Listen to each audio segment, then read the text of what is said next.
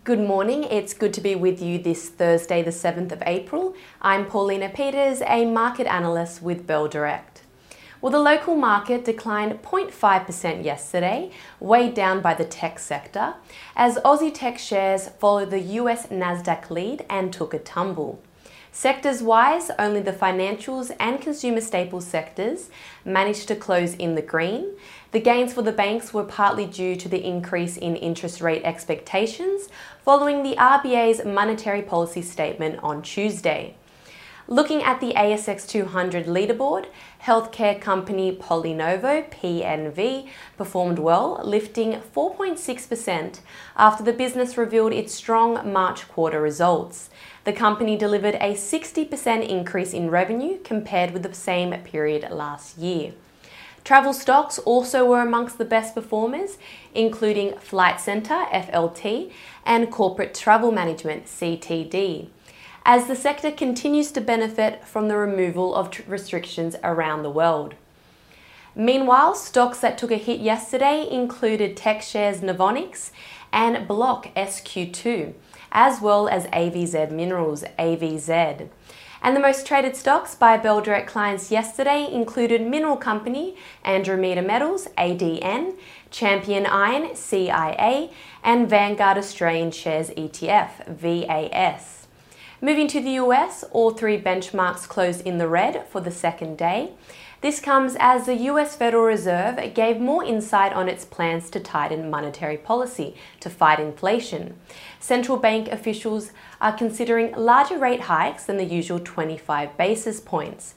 And across the sea, European markets closed lower off the back of the Fed's hawkish comments, and as investors await details of fresh international sanctions against Russia.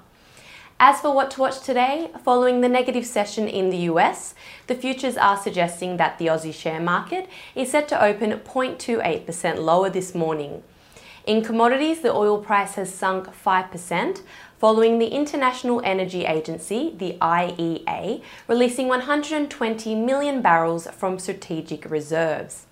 The gold price, on the other hand, was steady, trading at US $1,925 an ounce, and the spot iron ore price continues to trade flat at US $154 a tonne.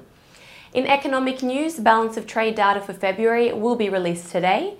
Australia's trade surplus increased to $12.89 billion in January 2022. Today's reading for February is expected to come in a bit lower at $12 billion.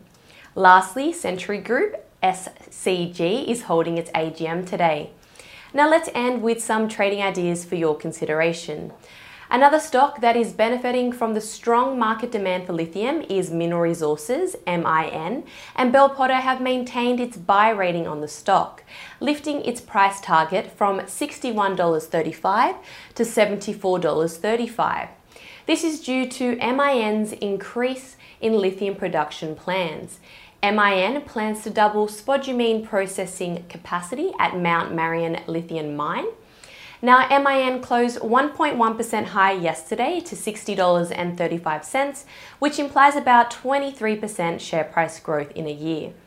Finally, Trading Central has a bullish signal on Steadfast Group, SDF, indicating that the stock price may rise from the close of $4.87 to the range of $5.30 to $5.40 in the next 14 days, according to standard principles of technical analysis.